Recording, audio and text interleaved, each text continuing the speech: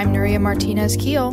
And I'm Kayla Branch. You're listening to The Source. Thanks for joining us this week as we discuss the Oklahomans' most impactful stories with the reporters who wrote them. The November 3rd election is less than 1 week away, and we want to make sure our listeners are prepared to cast their ballots. All of our weekly episodes leading up to the election will focus on local and statewide races. This week, over 100 candidates are running for seats in the state legislature. We'll find out how the makeup of the legislative body could change.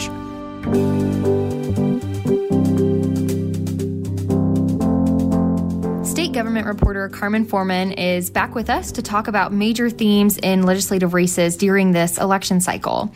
Republicans are hoping to successfully pick up several seats currently held by Democrats. Now, Carmen, which races are particularly vulnerable to being flipped from blue to red? Yeah, that's a great question, and that always seems to be what folks want to know. I would say that there are not a lot of seats in the Oklahoma City metro area that are likely to be flipped from red to blue, but there are a couple seats in the Tulsa area that folks are really eyeing, that Democrats are putting a lot of effort into. So Senate District 35 in Tulsa, that used to be Senator Gary Stanislawski's seat, and he retired, so it's an open district, and it's Republican Cheryl Baber is running against Democrat Joanna Dossett, who is Senator J.J. Dossett's sister, and is a really contentious seat. There's a lot of money being poured in there because Democrats think they could flip that one. There's also a House district near Bartlesville, and again, it's an open seat because the House Republican Darrell Fincher, he did not win his primary, so now it's Democrat Emily Tyndall going up against a Republican, and I'm spacing on her name, but Democrats think that they might be able to either get that one close or flip it. Now, there are a couple seats in the OKC Metro where Republicans think they can flip Democratic seats. And so one of those districts is House District 83, which I just happen to live in. That's like the Village and some of North OKC. I think it maybe even touches a teeny bit of Edmond, but it's represented by Democrat Chelsea Branham, and she's only been in for one term, and she's being opposed by a Republican named Eric Roberts. And Republicans are really saying that Eric might be able to flip the seat. There's also Mickey Dolenz' district in Oklahoma City. That's South Oklahoma City. He's a Democrat. And the weird one with that is that the Republican opposing him also used to represent that district. And then he stepped down 2 terms ago to run. He ran twice for Oklahoma County Sheriff and lost, and this is Republican Mike Christian. And so Republicans are saying that they think Mike Christian might be able to flip the seat back. I think you might have touched on this in your previous answer here, but are there any potential seats that could go from red to blue in Oklahoma? Yeah, red to blue, definitely. Senate District 35, the Gary Stanislawski seat. There are a couple I didn't mention before down in Lawton. Democrats are really trying to eye the Lawton metro area because, when I talk to Republicans and Democrats in the House that are helping with reelection efforts, both sides essentially said, Democrats do well in urban areas and Republicans overwhelmingly win in rural areas. And so Democrats are looking at the Lawton Metro. There are a couple seats down there. There's a young Democrat named Kyle Mraz, and he's basically an ICU nurse, and he's really trying to capitalize on this, COVID pandemic and saying, I could handle this better because, I'm in the hospital. I'm taking care of COVID patients. And then there's a Democrat who's running against Republican Representative Daniel Pay, who is also pretty young, and, he's not, super conservative. He's definitely more of a moderate, but Democrats are still eyeing that district as well. I think the chances of them flipping those seats are pretty tough, though. If the GOP does pick up more seats, and presumably if Democrats are able to steal a couple as well, how does that affect the power balance once Republicans and Democrats get back to the state capitol? That is a great question, and one I was wondering earlier this week as well. So right now, the Republicans have a supermajority in both the House and the Senate. And, earlier this session, it became a big deal when the governor vetoed the budget bills, and then he vetoed a bunch of other bills as well. And so the legislature immediately was like, well, we're not going to stand for this. And so they went back in and they did veto overrides. And so you need a 2/3 majority in both chambers to do the veto overrides. And Republicans have such a majority that they can do those overrides totally on their own. It becomes a little more difficult when you want a 3/4 vote on something, which a good example would be to pass a tax increase. You have to have a 3/4 majority in both chambers. But, when I asked Republicans in the House, I was basically what do you gain by having more Republicans when you already have so many Republicans in the House and the Senate? And they basically said that their argument is seats and districts that are controlled by Democrats don't really have a seat at the table right now because the budget is largely crafted by Republicans. Republicans overwhelmingly decide which bills get heard in committees, on the floor, which make it to other chambers, which ones are the priorities. And so they argued that by electing more Republicans, more districts will essentially have a bigger say in the legislative process. There are districts in the heart of Oklahoma City, though, that will absolutely never go Republican. And so that's when, you elect a Democrat and you kind of just have to hope that they are able to work in a bipartisan fashion to maybe get things done. Now, educators have been running for office at increasing rates in the state in recent years, starting in 2016 and really picking up in 2018 after the statewide teacher walkouts, which were related to pay and school resources. But this year, that isn't the case. So talk a little bit about why that's not happening. Yeah, so this year we're seeing about half as many teachers run for legislative office than ran 2 years ago. And obviously 2 years ago was a total anomaly with the teacher walkout, teachers storming the Capitol. There was just this intense feeling of we have to do something now. And 2 years later, I think there were so many teachers that were elected or former educators, former school administrators. There are about 24 teachers in the legislature.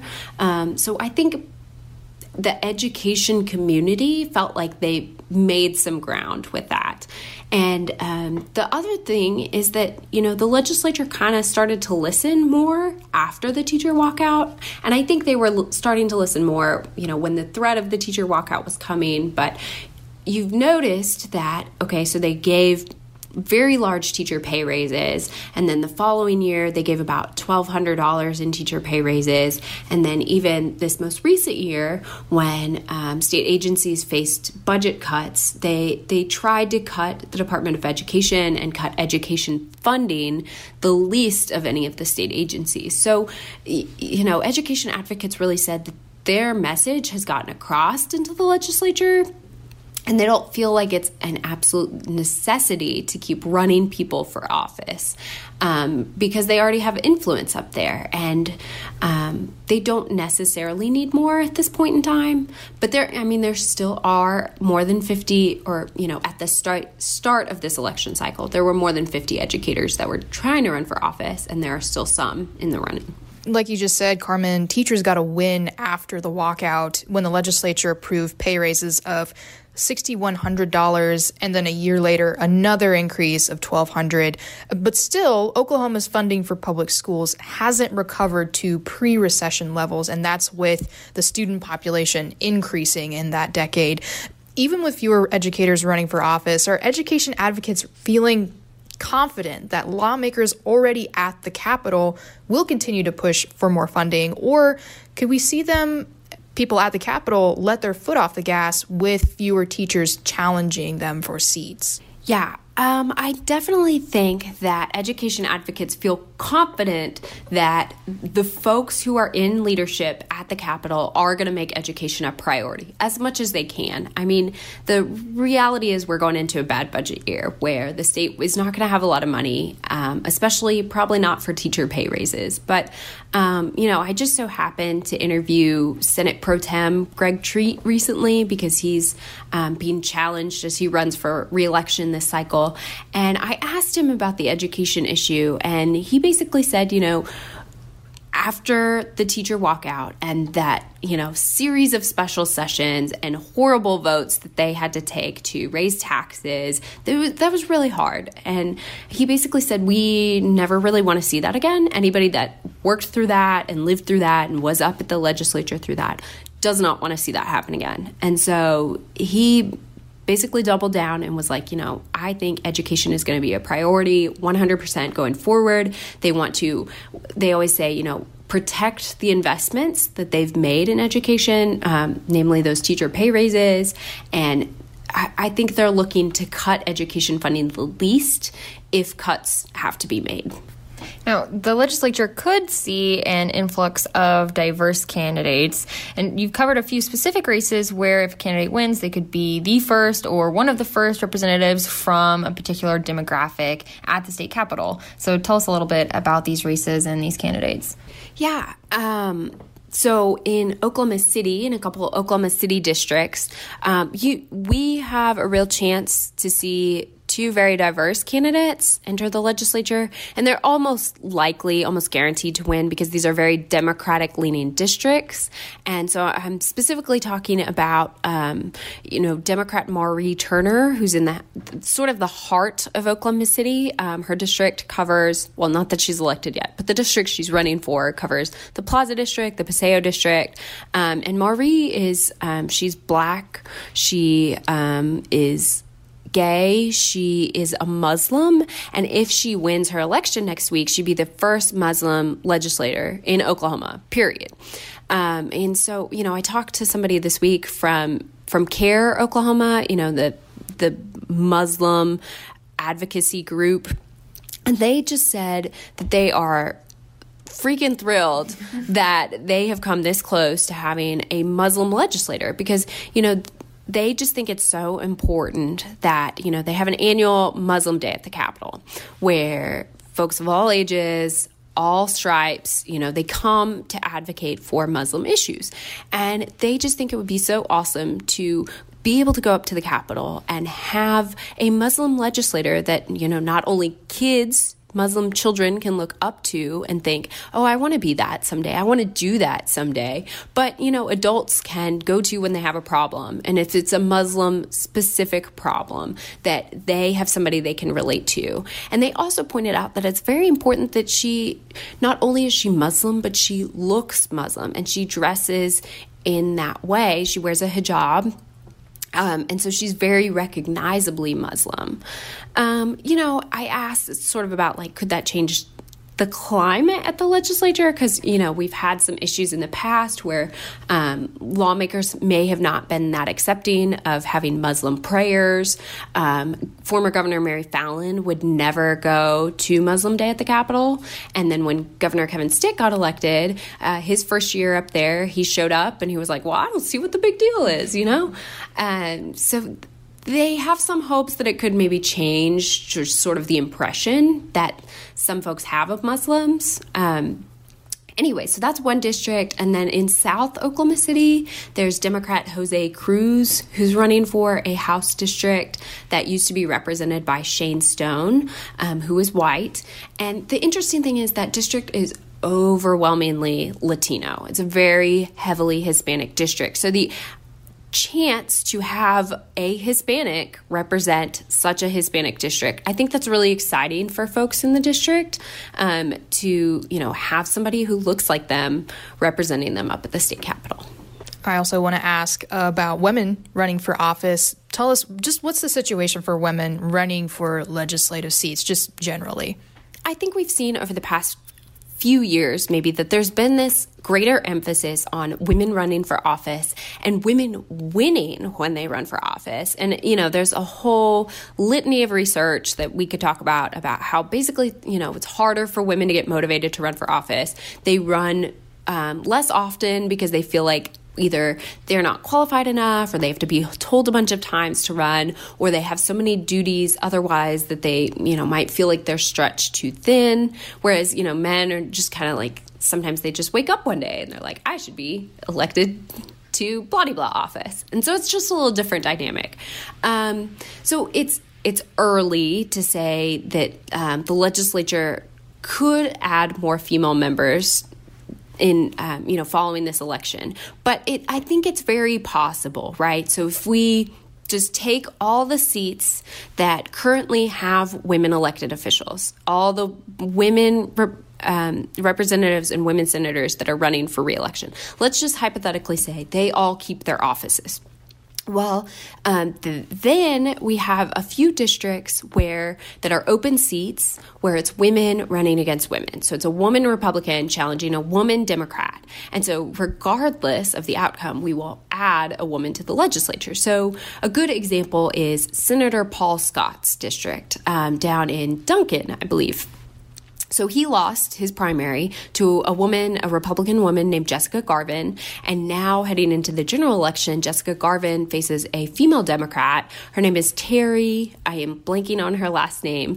But so that's a district where, regardless of which political candidate they choose, that's going to be another woman in the legislature. Same for the Bartlesville district, where it's Democrat Emily Tindall. It's another open seat that was represented by a man, and Emily Tindall is running against a Republican woman.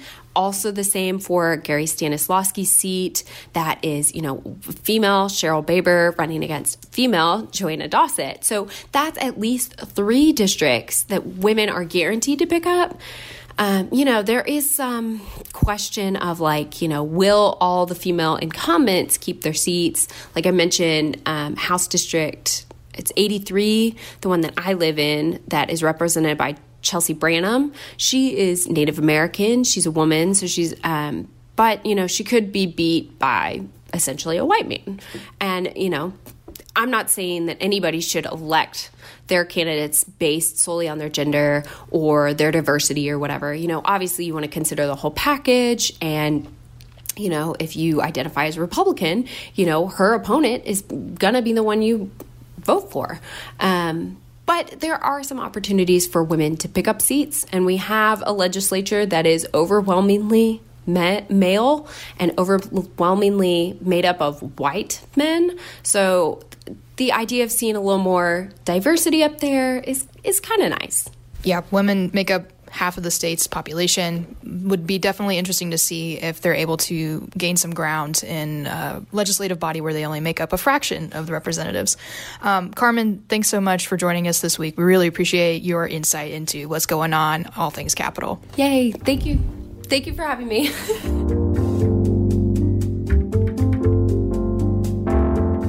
Thanks for joining us this week. You can read all these stories and more every day in The Oklahoman and at oklahoman.com. Check back next Friday for a new episode.